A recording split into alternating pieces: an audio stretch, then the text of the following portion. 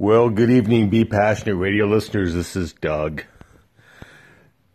I've done a lot of topics on what to do while you're in your passion and living it out, and things to be wary of, things to look for.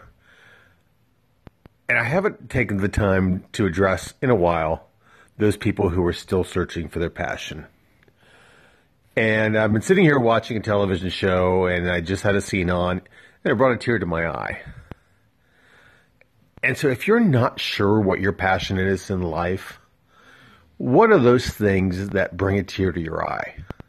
What are those things that captures your heart immediately and you cannot help but shed a tear? Whether it's something extremely joyful or whether it's something extremely sad that you just feel like you've got to do something about. What's that one thing, maybe more, trust me, for me there are a couple of them, but what are those things that bring a tear to your eye?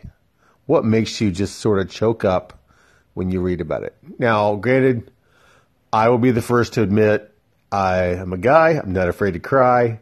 I've cried probably more times than most people have in their life, and if I've gone for a week or two without shedding a tear, I will make myself do it, because I think there's something cathartic about it. When you cry, you're releasing emotions. You may not know what all the emotions are that you're releasing, but you're physically releasing things, and it's good for you in my world. So that's my perspective. But like, for example, if I haven't cried for a while, one of the things I'll do is I'll go online and Google people from the armed services coming home and surprising their families. That will just make me lose it. Another area that's so close to home, it's not even funny, when someone who's been given up for adoption meets a biological parent for the first time. And I've got to experience that twice. I met both my biological parents, and my life has been forever changed and as a result.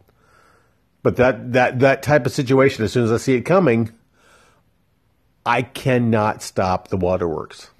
There's a scene in The Color Purple where Whoopi Goldberg's character towards the end of the movie sees her son and daughter for the first time since they were born and taken from her. And they've been living in Africa with her sister, and I don't know if you've seen the movie or not, but when she meets her son for the first time, that flood of emotion comes back to me like nothing else on earth. And we showed it at church once, and I had to be there for both services. We showed it twice. In both services, I'm sitting there in the pews just bawling my eyes out at that scene. I love that scene. Reconciliation is an amazing thing, and it brings me to tears.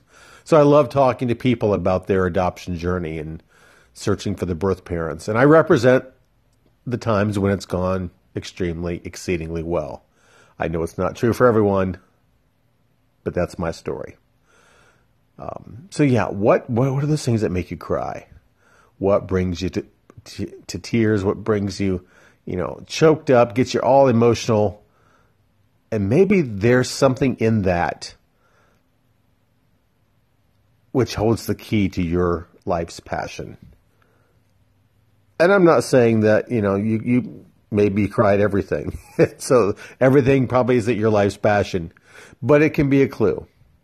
And that's a clue I would encourage you to explore. And what about that situation made you cry? Was it the reconciliation? Was it seeing people who have been separated by distances for some time? Whatever it happens to be, think about it. Let me know. Love to hear from you.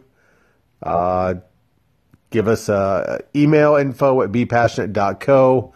Look for us online, bepassionate.co. On Twitter, on Facebook, on Instagram. We're out there. Come find us. Come talk to us. We'd love to hear from you. Have a great day.